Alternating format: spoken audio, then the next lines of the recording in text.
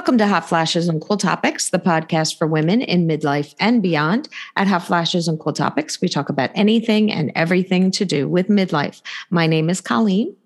My name is Bridget. And on this holiday week, we have decided to kind of broach a tough subject. You know, the holidays can be wonderful for so many people, but a lot of times it's a difficult time. You know, some people have lost a loved one. Some people have a loved one who might be sick. It's not always the easiest time of year, and we want to respect that. And so we decided to invite Dr. Catherine Mannix on the show. She is a retired palliative care doctor with 30 years of experience. She's also an author of With the End in Mind, Dying, Death, and Wisdom in the Age of Denial. And her new book is called Listen, How to Find the Words for Tender Conversations. And this episode is really going to be about how to have those tender conversations with loved ones. And for those of you who are struggling through the holiday season, we just want you to know that our hearts are with you and we are so sorry for what you're going through. And so Bridget and I just decided, right, Bridget, that it was a good topic. This was such a great topic. I wish, I always say this after we interview so many of our guests because they're so great. I wish I'd known this when my parents were dying, when they were, passing away or when they had passed away. I wish I'd known this. I am comforted with what Dr. Mannix has said because there is some fear there with people when you're dying and when you know you're dying. There's definitely fear. I would feel, I don't even like to think about it because of the fear, but what she has experienced with patients and with the people that she's trained with has been so valuable, I think, to everyone, that it's such an important message to hear. And also, I just want to add that when you're listening to this episode, if there's some echoing, Dr. Mannix is in Great Britain, and sometimes the internet connections aren't great between the U.S. and other countries. So please bear with us with some of the sound issues because it's so important. I am so glad that I read her book. I am so glad that we got to talk to her. It just gives a little bit more of a feeling of comfort if you are losing someone or if you yourself have been diagnosed with something that's terminal. I felt a lot of comfort and her voice is so extremely calming. Oh my gosh, guys. Yes. You just kind of fall into this comfort zone. And she will actually explain when you're in the last stages of death, what you can expect to see from a loved one. And that draws great comfort. Like Bridget was saying, had we known those stages, when my father was dying, I didn't know, I thought every moment was the last moment. And she'll actually explain to you in a peaceful way what most deaths actually seem like. Obviously, there are certain deaths that are more tragic and you don't get that peaceful kind of passing, but it does bring us a lot of peace. So we're going to let Dr. Mannix start, where we will talk to you after. Welcome to Hot Flashes and Cool Topics. Today, our guest is Dr. Catherine Mannix, who is a retired palliative care physician. We are going to talk about death. And it's an important topic because most of the people we know avoid this topic at all costs. And it's something that's going to happen in everybody's life. By midlife, you've probably experienced death in some form. And we want to not normalize the conversation, but treat it with the respect it deserves. So welcome, Catherine, to the show. Thank you both very much for inviting me. Well, thank you for the time. We know you're in the UK, so our time zones are different, and we appreciate you scheduling it with us. So you are the author of 2 books, With the End in Mind, Dying, Death, and Wisdom in the Age of Denial. And you have a new book out called Listen, How to Find the Words for Tender Conversations. And I love that you use tender conversation. I want to start with, how did you get involved in this? Because your experience is important for people to understand that you are not new to this. You have witnessed death time and time again in your profession. So can you give us a little idea of your history? Of course. So I trained in a British medical school and qualified around the age of 23. And I thought I was going to be a cancer physician. That was my career aim. So as a junior doctor in the early training grades, doing the postgraduate exams in general medicine, I tried to choose training posts in in hospitals and in units where there was a lot of cancer. And this would be the early 1980s. So far fewer people were cured of cancers then than are now. So as a consequence of choosing those places to work, I met a lot of people who were in the last part of their lives. And because I was always very interested in how they were living despite having quite advanced disease, the nurses realized that I was a little bit unusual as a doctor in that I wanted to be bedside beyond the point where the doctors were really being very useful, because I just was intrigued by the people and how they were coping and how their families were coping. So I was very much helped by being alongside nurses, listening to nurses, talking to people about their hopes and fears, about their worries for their family in the future, those sorts of things. So I had great teachers in compassionate conversations at a very early stage. And eventually I passed the necessary exams and went to work in the big local cancer centre.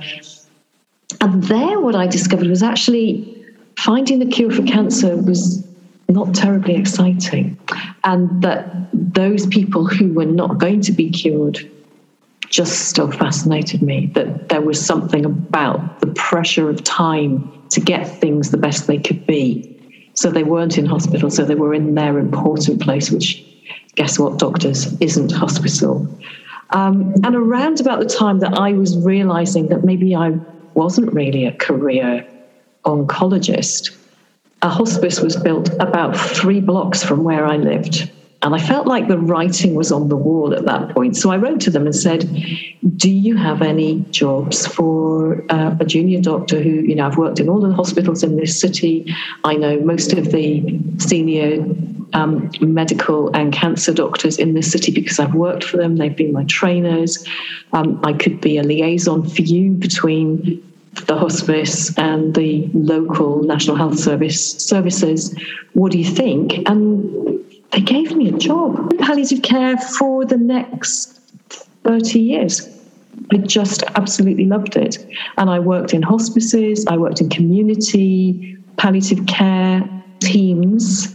I need to say something here about the difference between the concept of hospice in America. That's what, I was going to ask that. So I've worked in people's houses. I've worked in hospices in Britain are buildings.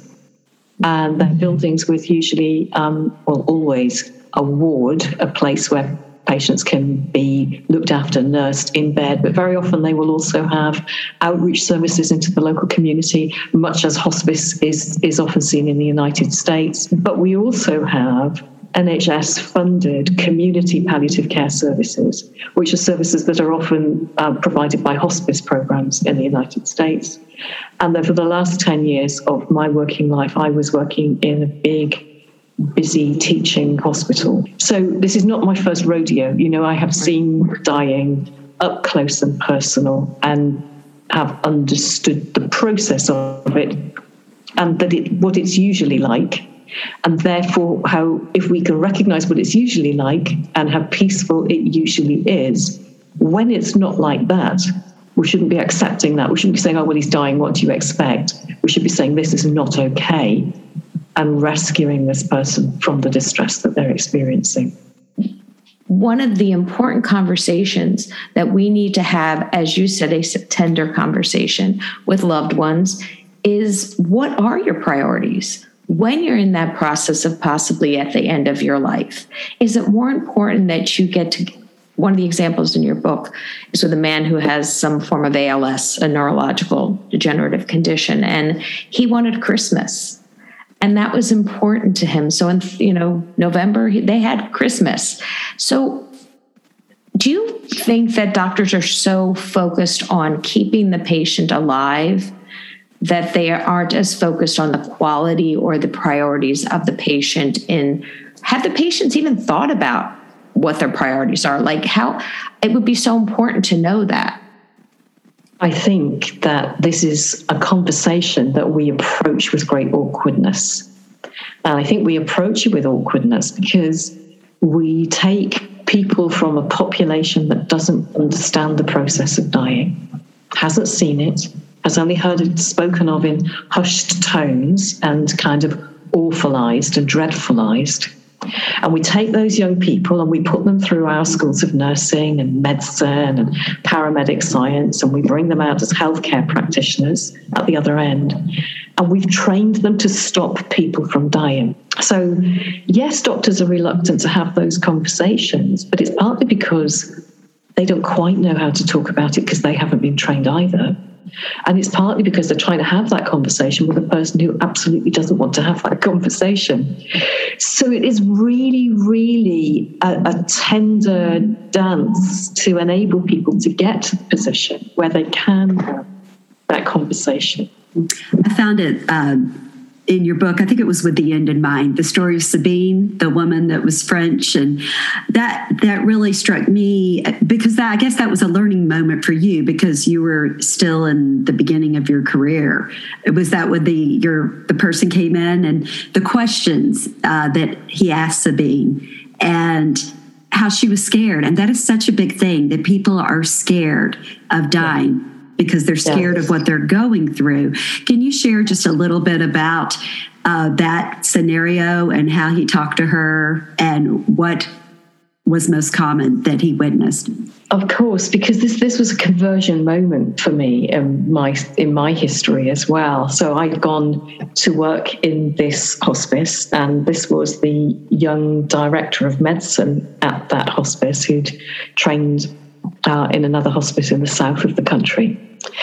And because of the jobs that I'd chosen, I'd seen a lot of people die already by then, maybe several hundred deaths. So, I knew about dying because, picture the scene, I'm maybe, 27, 28 years old. When you know everything, you spend the rest of your life, don't you, just gradually unpicking that.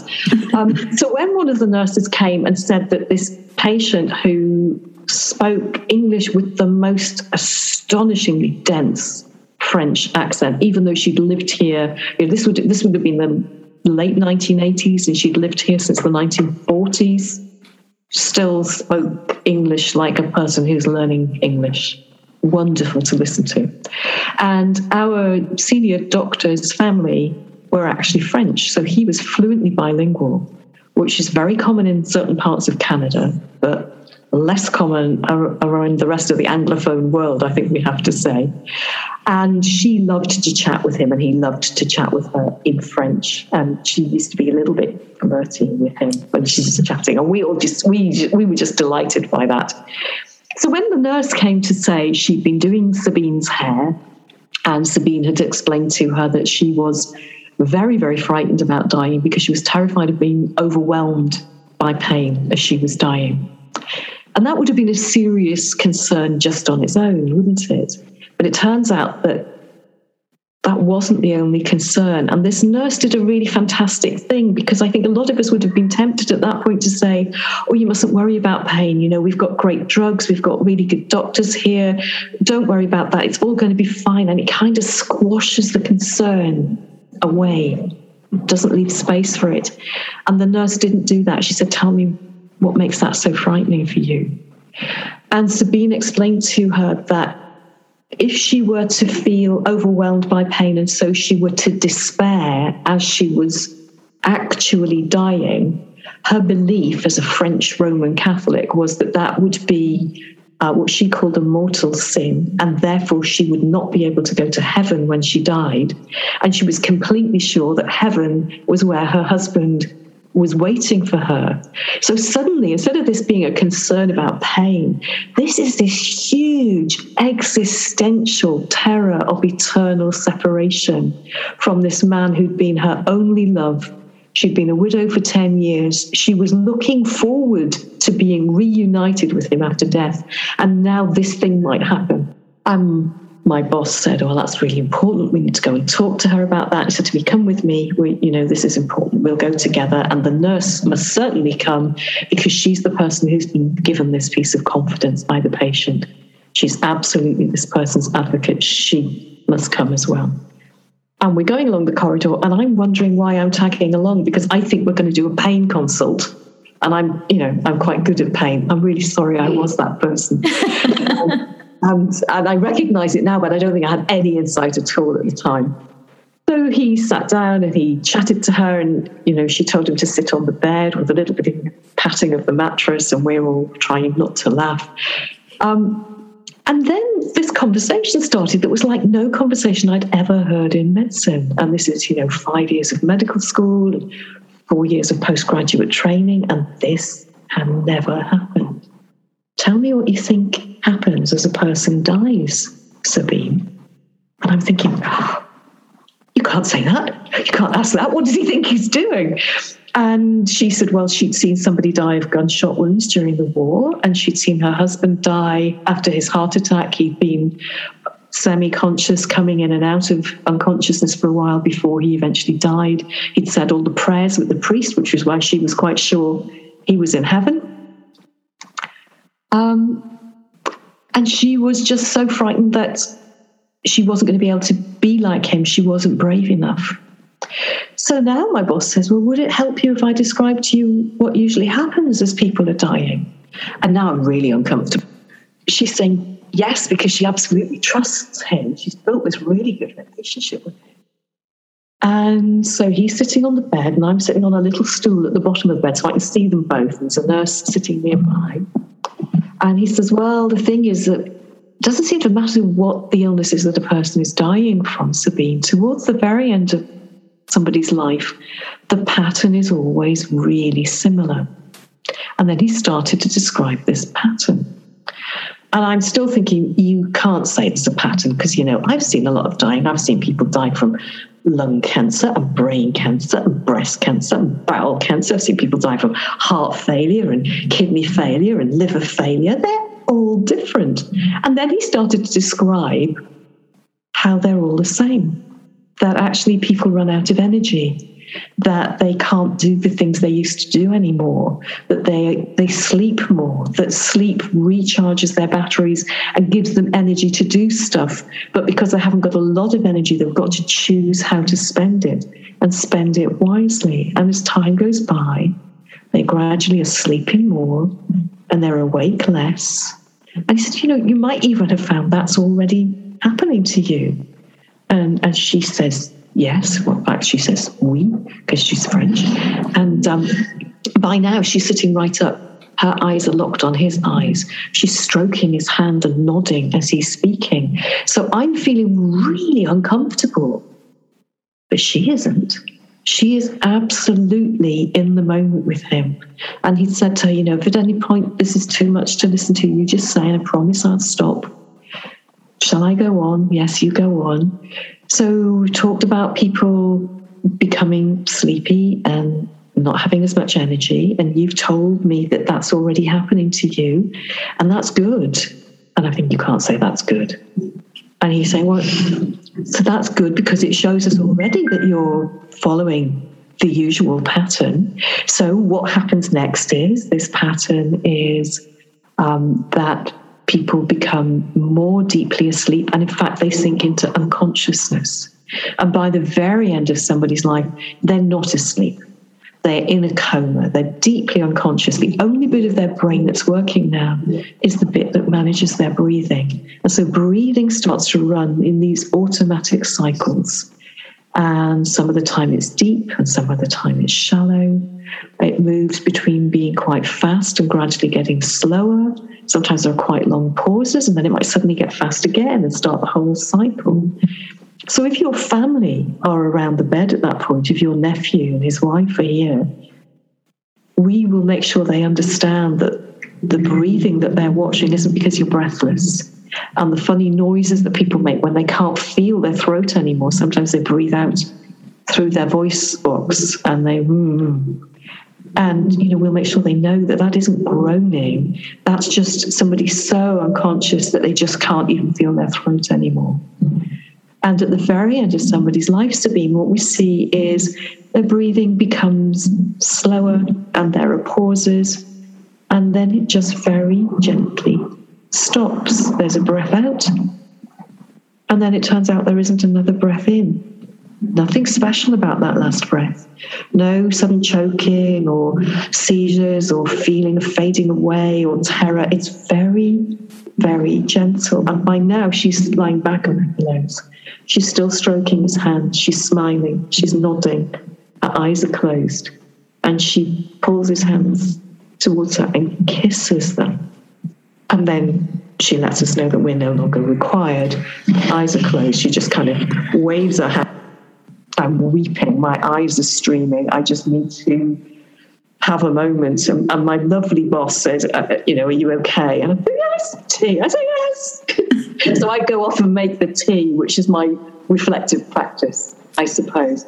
But while I'm making the tea, what I'm thinking is, wow, two things here. One is, I've seen that hundreds of times and I've never noticed. I'll be so busy worrying about, that person's temperature and that person's hemoglobin levels and that person's oxygen levels, that I haven't stood back and seen this happens every time. I know that he's just told her the absolute truth because I have seen it hundreds of times, just haven't realized. But the other thing is, wow, you can tell people that in an ordinary voice. You can give them a blow-by-blow account of what it's like to be with somebody as they're dying. And it offers them comfort. It doesn't space them out. It doesn't terrify them. It actually does the opposite of that. And isn't that fascinating? Because that's actually what midwives do. So in Britain, when we're pregnant, we're attended almost exclusively by midwives. You only see the obstetrician if things are really not going well. And what they do is they prepare us for pregnancy and they talk us through what's going to happen during labour. And then during labour, they're not telling us for the first time. They are reminding us, you already know this. We've already talked about this. You know what this is about.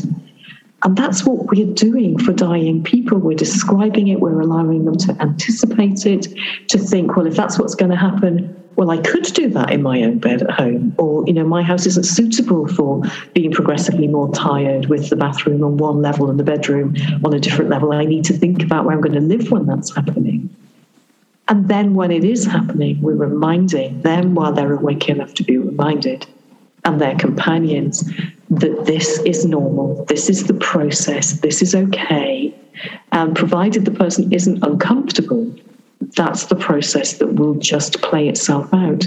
And the real art is to make sure that their discomfort doesn't break through, because a strong amount of pain or breathlessness or itch or nausea would wake that brain up that's been closing down, and the person would come back more awake but agitated by their discomfort. So really important to find ways to keep their pain relief medications or other symptom relief medications ticking away in the background, even when they're not awake enough to swallow them anymore.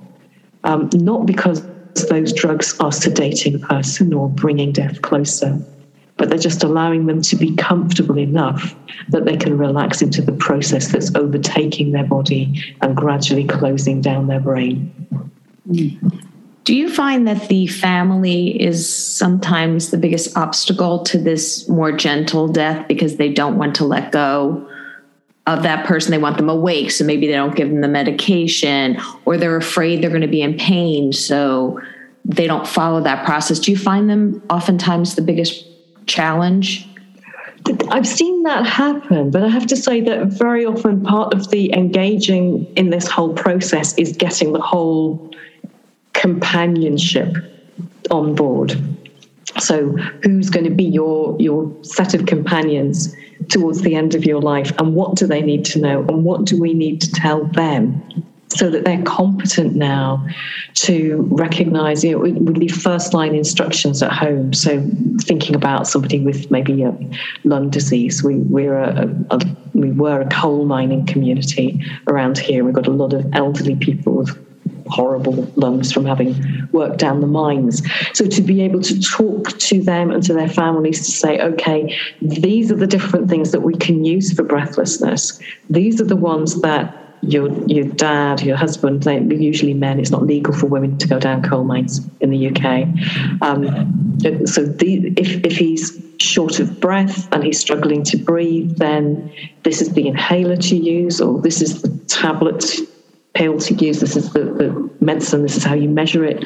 Show me how you're going to measure it. Let me see you put pull it up into a little syringe so that I can check. I did this once with somebody, and his wife, I hadn't realized. I knew she had diabetes, but what I didn't realize was diabetes wrecked her eyes. So she couldn't draw up the medicine in the syringe accurately. And if I hadn't checked that, she'd have just nodded and told me that was going to happen. And it was quite possible then that her husband would have ended up either underdosed and struggling with his breathing, or overdosed and made more drowsy than he needed to be by that medicine. So it's really good to rehearse it with people as well. And the other thing that's really good to rehearse with people, and this is going to sound a little bit macabre, is to talk through what if scenarios. What if you came into the room and you found he wasn't breathing anymore? What will you do? Because we know what people will do. They will dial 911, right? And now suddenly there's flashing lights and there's paramedics and there's all this hoo-ha at a moment that should just be gentle and respectful and quiet. So if you found that there were long pauses in his breathing, what would that tell you? Well, that might tell you that actually he's coming towards the end of breathing now. And who does he want to have here at the very end of his life? Who do you want to have for your supporters around you at the very end of his life? So if you start to see those breathing patterns, then that's the time to make those calls and get those companions around you for his sake and for your sake. And, he's very worried that he might cough some blood up. So let's think about, what would we do if he coughed some blood up? Well, if he coughs a little bit of blood up, we'll, offer him Kleenex and we'll mop it up and we'll give him something to spit into. But if a lot of blood comes up, that can be very frightening for people. And so, if we think somebody's in danger of having a big bleed, then there's a really practical tip. Again, I learned this from nurses. Have some navy blue towels handy. Okay? You heard it here first, folks, because blood doesn't really show up on navy blue towels like it shows up on your beautiful Egyptian cotton bedding, right? So if they're coughing into that or they're vomiting blood into that, then it's less frightening to look at. Just to do that rehearsal for what will we do if, so that we then don't suddenly have a panic. And then the other thing to do is to think about, and who else would you call who needs to be calm with you? So here in the UK, we have a kind of phantom relative who I'm going to refer to as the daughter in Australia. Okay, and we haven't seen the daughter in Australia very regularly because Australia is a long way away, and she hasn't been part of the planning for her parents' end-of-life care. But as soon as she hears that time is getting short, she's on the flight. She's here, and suddenly she wants to know, why is my mum not in the hospital? Why is my mum not in the intensive care unit? Why is my mum taking this drug called morphine? That's terrible stuff. We shouldn't be using that. Why is there an order here that says if my mum's heart stops, we're not going to start CPR? So you might call that a DNR order, and we would call it a DNA CPR, do not attempt CPR order. What is going on here? Are you just leaving her to die? You're just letting her die. Nobody's trying, nobody's doing anything. What's going on? And she comes in and she disrupts the whole thing, and she calls the ambulances and all the rest of it. Now, you could have that difficulty just between the north and the south, or between the east and west coasts, couldn't you? Just in the same country. So it's really, really important that those people who have a vested interest in this person's well-being, but who aren't here while we're doing the planning, understand the plan. Because they're not trying to make mischief, they're doing their loving best, but they're undermining all of that really careful planning that we've put in place. So families can make it go very wobbly, but usually because we haven't involved them well enough, I think, during the planning, and they haven't really thought through and rehearsed in their minds what it is that we're trying to achieve here. Yeah, when you said that just brings back lots of memories. Part of it is I wish that I had known this when my mother was dying, because I would have known what was going on. Because exactly what you described, where she would sleep more, where she, I guess, when she was in the coma state, she would move her arms a lot. Like her eyes would be closed, then all of a sudden she'd open them and start moving her arms around.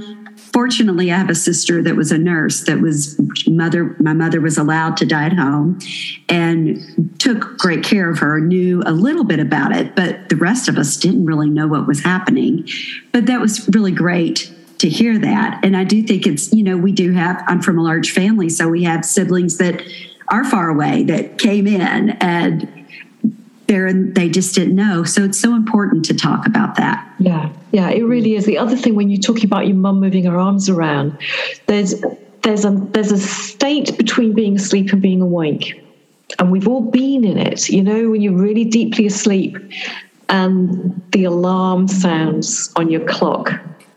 And for a moment, what happens is the dream incorporates the alarm noise. So you think there's a fire truck approaching or something, and then gradually you think no, that's actually it's a noise in the room.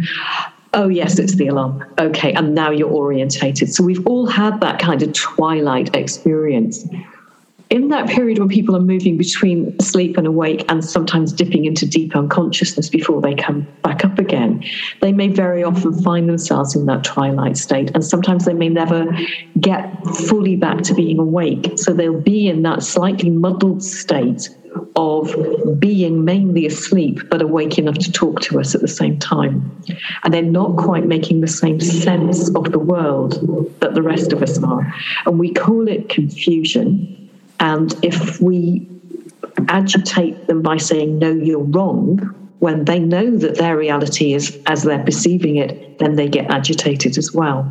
So it's really important when that's happening to just be really calm, to have enough light in the room that people can see things and make sense of things, being able to see a big clock face, because older people, they don't go for these digital clock things. They understand time as a circle with hands moving around it. They can see the day-night cycle. They can see that it's dark outside or it's light outside. And we're just keeping the environment familiar enough that they can make sense of it. And then they may say things to us that sound wrong, that sound confused, even sound silly.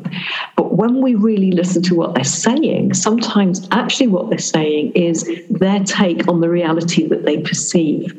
So we had a family member who had a car accident many years ago, and then a few years later had a bleed in their brain. And when the family went into the neurosurgery unit to visit him, he was still waiting to go down to the operating theatre to have the bleeding corrected and the clot taken out. He was saying to the family, keep down, there are snipers, keep down, they're aiming for your head, they'll take you out. Now, everybody in that ward had something seriously wrong with their head. Some of them were so sick that their head was going to take them out. There was common sense in what he was saying, that people's heads are not safe in here.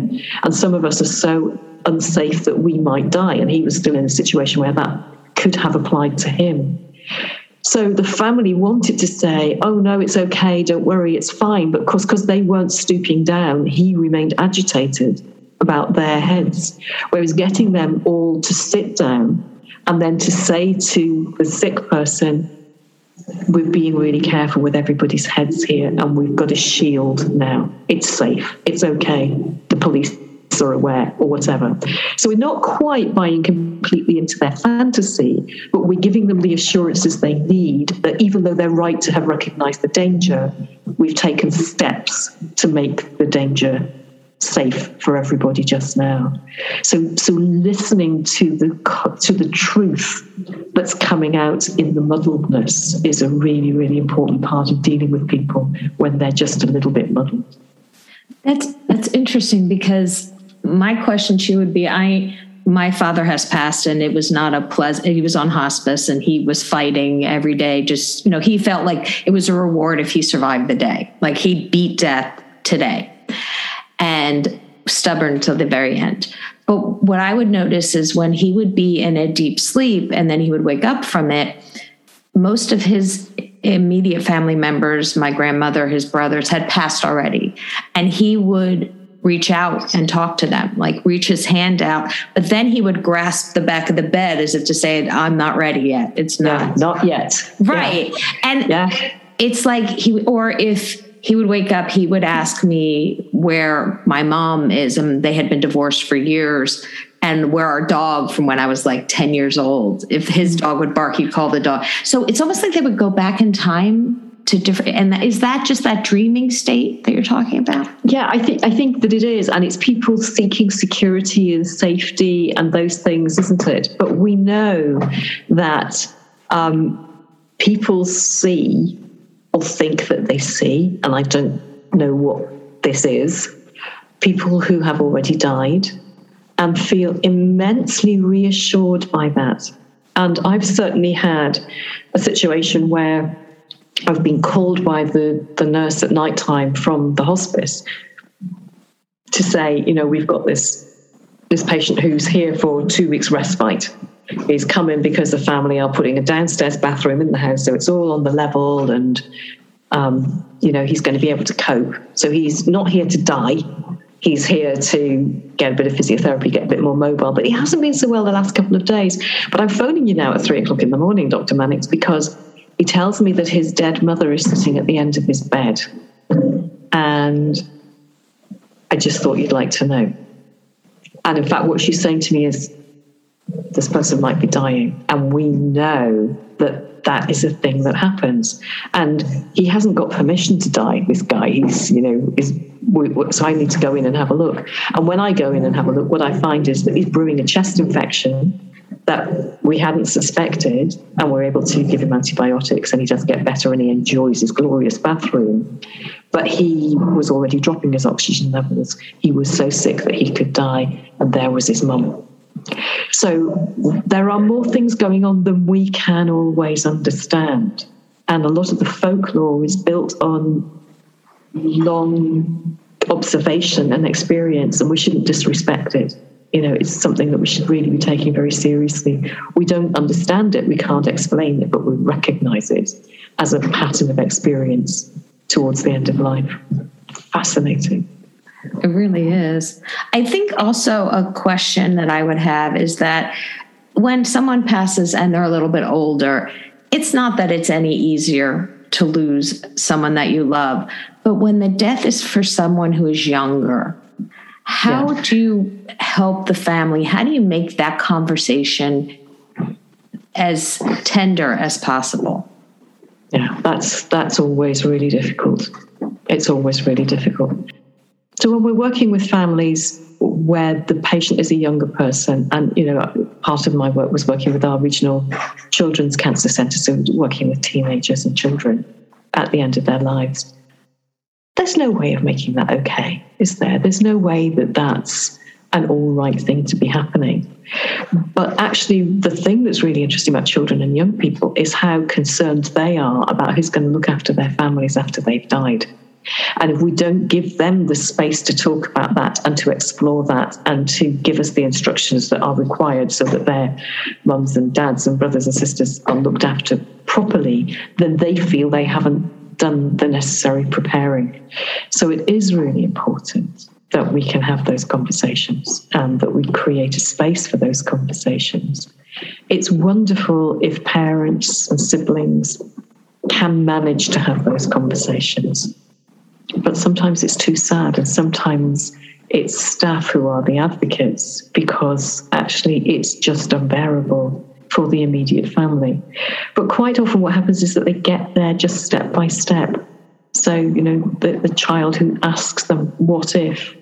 And there's a boy with the end in mind, Dan, who has muscular dystrophy, who is one of my all-time heroes. But I've got to know his mum very well since Dan has died, since the book was written. But Dan's mum always knew that one day he would ask her whether he was going to live as long as his brothers, because his brothers didn't have the gene for Duchenne muscular dystrophy, and he did, and he had friends who had already died of Duchenne muscular dystrophy because he'd met them in the outpatient clinic. So he was 12 and was struggling now to get into his bunk, and he liked to be in a bunk, and they were thinking about how are they going to help him to still be able to use the steps because his legs were becoming weaker. And he got into bed and said to her, "This is going to happen to my other muscles as well, isn't it, Mum? Am I going to die?" And she knew that she had to answer him honestly, because actually the whole of the rest of their next, well, as it turned out, 12 years relationship was going to rely on him being able to trust her to be honest with him. So she was able to say, "You are not going to live as long as other boys of your age." And he was distraught, and he wept for hours, and she wept with him. But it meant that they then cemented this understanding that I'm going to be your advocate, and I'm not going to abandon you, and I'm going to tell you the truth because you're asking me for the truth, and that's the right thing to do. In the book about the young woman who has melanoma, and she is just 900 miles an hour, and she doesn't want to accept, she just wants to get back into chemo. She doesn't want to accept that the end is near. And it's actually her husband who says it's okay for her to think that way, and gives a beautiful example of why he agrees. So that's like the opposite end, where you sometimes don't tell them because they don't want to know. So that's really interesting. When people use denial, it's not that they've decided to use denial, kind of they sat down and thought, how am I going to deal with this one? I'll pretend it's not happening. It's that psychologically that defense mechanism has kicked in, and it prevents them from acknowledging the reality. So they're not choosing it, it's happening. And if you have really robust denial, then the bad thing is not happening, and therefore you don't have to feel any of the distress that's associated with that bad thing happening. So it's an absolutely fantastic self-defense mechanism. The difficulty is that for a lot of people with progressive diseases, as the disease progresses, they get more and more difficulty with different things, like Dan getting into his bunk. And gradually it becomes harder and harder to maintain a belief that nothing is wrong. And we know that it takes quite a while to move from nothing is wrong to, okay, I've understood what's wrong and I've got my head around it and I'm going to deal with it in this way instead now. That adjustment process takes time. So if denial starts to break down very, very close to the end of life, there isn't time to do the adjusting. And so the person is washed over by the horror of realizing what's actually happening without having a different emotional resource pack that they can lean on. So it wasn't that the young woman with melanoma hadn't been told. She had been repeatedly told, and she subconsciously filtered out bits of information that she accepted and other bits that she didn't. So when I went to see her in the hospital and she recognized me because I'd been the doctor who'd given her chemotherapy a few years before, she was able to say to me, I've still got a bit of that cancer and it's in the top of my leg here. But the main problem is that there's a terrible infection and I need antibiotics. It's not the cancer that's the problem. It's the infection that's the problem. So she got herself into a way of saying, yeah, there's a problem, but it's not a terrible problem. It's not a bad problem. It's not a problem people die from. And she was still maintaining that stance. 20 minutes before she lapsed into unconsciousness, she was still telling us that she was going to beat this thing. But what was wonderful was her very young husband being able to say to her parents, this is like when I'm climbing. He was a mountaineer. And he said, when I'm climbing, when I'm on a high pinnacle, I know there's a drop behind me. I know that if I fall, I'll die. It is not helpful at all for keeping my feet steady and my hands steady and my focus steady to keep me safe, to think about the bad possibilities. I'm absolutely focused on the rock in front of me, the next breath, the next movement of my hand, the next movement of my feet. And that's what she is doing. She's absolutely focused on this moment in which she is not dying. And we have to let her do that. And her parents were magnificent, and they sat in the room and they did all the things that people do around a deathbed. They reminisced about great holidays they'd had and stupid moments that they'd had, and they told her how wonderful she was and how much they loved her. But what they couldn't do was say goodbye, because that wasn't allowed by her level of not acknowledging how close to dying she was. But they weren't left with things that were unsaid. They managed to say the thank yous, the I love yous, and be with her to her last breath, even though she didn't acknowledge that she was dying. That's an incredible story. Mm-hmm. She was an incredible woman. If funding was not an issue, and you had unlimited resources for hospitals, either in the UK or the US, what would you like to see done to improve the conversation? Not just palliative care, but because I think when a lot of the research shows when palliative care is introduced earlier, people actually live longer. But what would you like to see as resources given to hospitals of critically care patients? Great question. I think that there's room for more palliative care practitioners. We know that the World Health Organization is about to put a report out over the next few days saying that, internationally there are not enough palliative care services. But we don't need huge numbers of specialists to see every person who's approaching the end of their life. Most people can be looked after by the doctor who's always looked after them. Maybe it's their family practitioner, maybe it's their person who's looking after their failing kidneys or their ailing heart or their bad lungs or their cancer or whatever it is.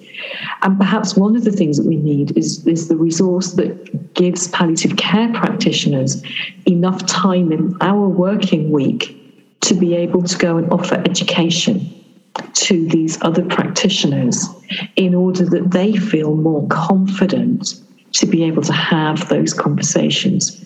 We don't want a situation where a cardiologist has looked after somebody from, their first diagnosis of a heart problem in their early 30s to dying in their late 50s, and then suddenly they say, oh, there's some conversations you need to have, and I'm going to get this other doctor or these other nurses to come in and have these conversations with you. That's abandonment. We need to empower those people to have the confidence to have those conversations, and also to be able to say, the mix of drugs that I'm using now to try and keep you as well as I possibly can keep you are still leaving you with quite a lot of limitations. And I'm sorry about that. That is, in fact, the best that we can do. But we do have colleagues who are experts in helping people to live alongside difficult symptoms. And I'd like to introduce those as part of our team now. So the shift isn't that cardiology stops and palliative care takes over, but that palliative care weaves itself into the cardiology practice now. And that means that we're keeping all of the really important understanding of heart failure drugs, the way the kidneys work when the heart isn't working so well, all of those things. That's the expertise of the cardiology team. They're still being applied for this person at the same time as my team, our nurses are coming in and saying, okay, we've got some tricks that are really great for breathlessness when your lungs are getting a bit soggy, or, how to be mobile even though your legs are getting quite swollen because of retained fluid or whatever. So it's not either or, it's both and. And I would like us to have sufficient resources that we can do the education, because I think the education would lead to earlier conversations about managing people's expectations. Instead of promising them they will be well, we start to talk about the limitations of treatment and how well we hope we can keep them. And then we don't have this awkwardness of the person never being fully well and the doctor then feeling that he's let the person down or she's let the patient down. We've always understood this was going to be a challenge. We've worked on it together as a challenge. Now it's getting really challenging. I have some additional colleagues who are really helpful at this point in an illness. Seeing palliative care as something that helps people to live well, not just get wheeled in because we think this person's going to die in 48 hours' time.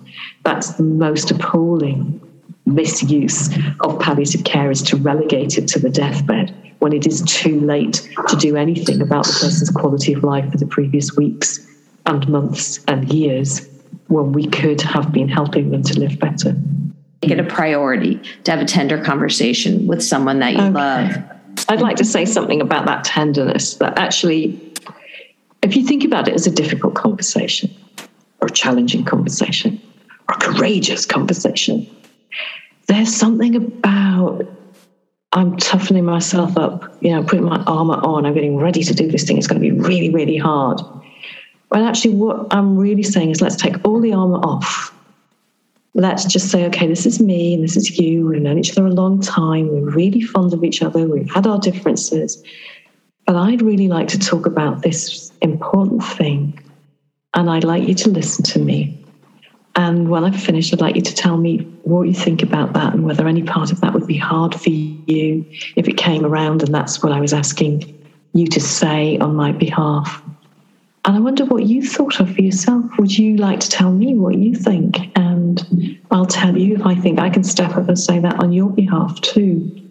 And once we're doing that person to person in that gentle way, with a cup of coffee or a glass of wine or whatever it is that takes you fancy. If there's something about seeing it as a moment of shared tenderness, somehow draws the sting, doesn't it, of trying to talk about something that's going to make us very sad.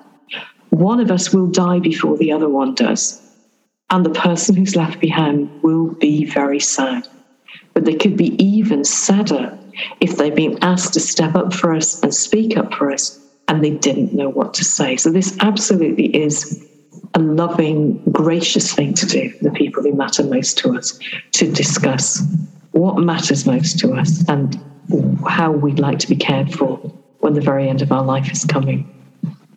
And then just put it away till the next zero rolls around and see if it's still the same. You might like to do it in the 5s once you've got to 70. Okay, that's fair. Okay, we'll do that. Yeah. Move it up. It's like colonoscopies. Move them up a little bit. That's right. Yeah.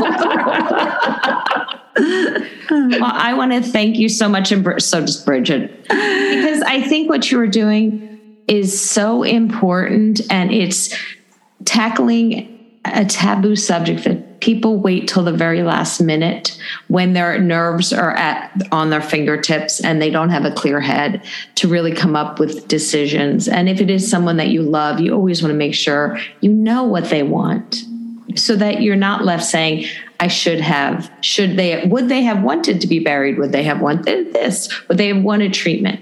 So your books are wonderful. I haven't read the second one, Listen, yet, so I'm excited. I've started it. But you said you can get it at Book Depository. Is that correct? That's right. And they will deliver in North America, in the USA and Canada. Yeah. So make sure to look for that at the Book Depository website. It's called Listen, How to Find the Words for Tender Conversations. But you want to start with The End in Mind, which is her first book. And thank you just so much for what you are doing. You could be retired and just relaxing somewhere on a beach. And instead, you're still having those tough conversations that you have had for years. So we truly appreciate it. Well, thank you, Colleen and Bridget. It's been absolutely delightful to have a tea break with you. Thank you very, very much. Thanks. Well, we want to thank Dr. Mannix so much for sharing this information with us. I mean, she is so peaceful, like Colleen said, and her voice is so calming. For our listeners out there that have experienced that, again, we really are thinking of you. We hope that this podcast brought you some comfort. And please check out Dr. Mannix's books. They're so comforting. So much in there that more than we could even include in this podcast. I believe if you go on YouTube, there is a hospice portion with Dr. Mannix where she does a 5-minute talk. And it's so wonderful that I would highly suggest or recommend. And we'll put the link in the show notes for that. Yes. And make sure that you catch us on all social media. Also follow us and rate and comment on our podcast. And also we do have our website, hotflashescooltopics.com. We do have products for midlife women on there that we have found that we really love, and check those out. And we wish you all the very happiest of holidays. We hope that you get to be around people that you love. Yes. Happy holidays.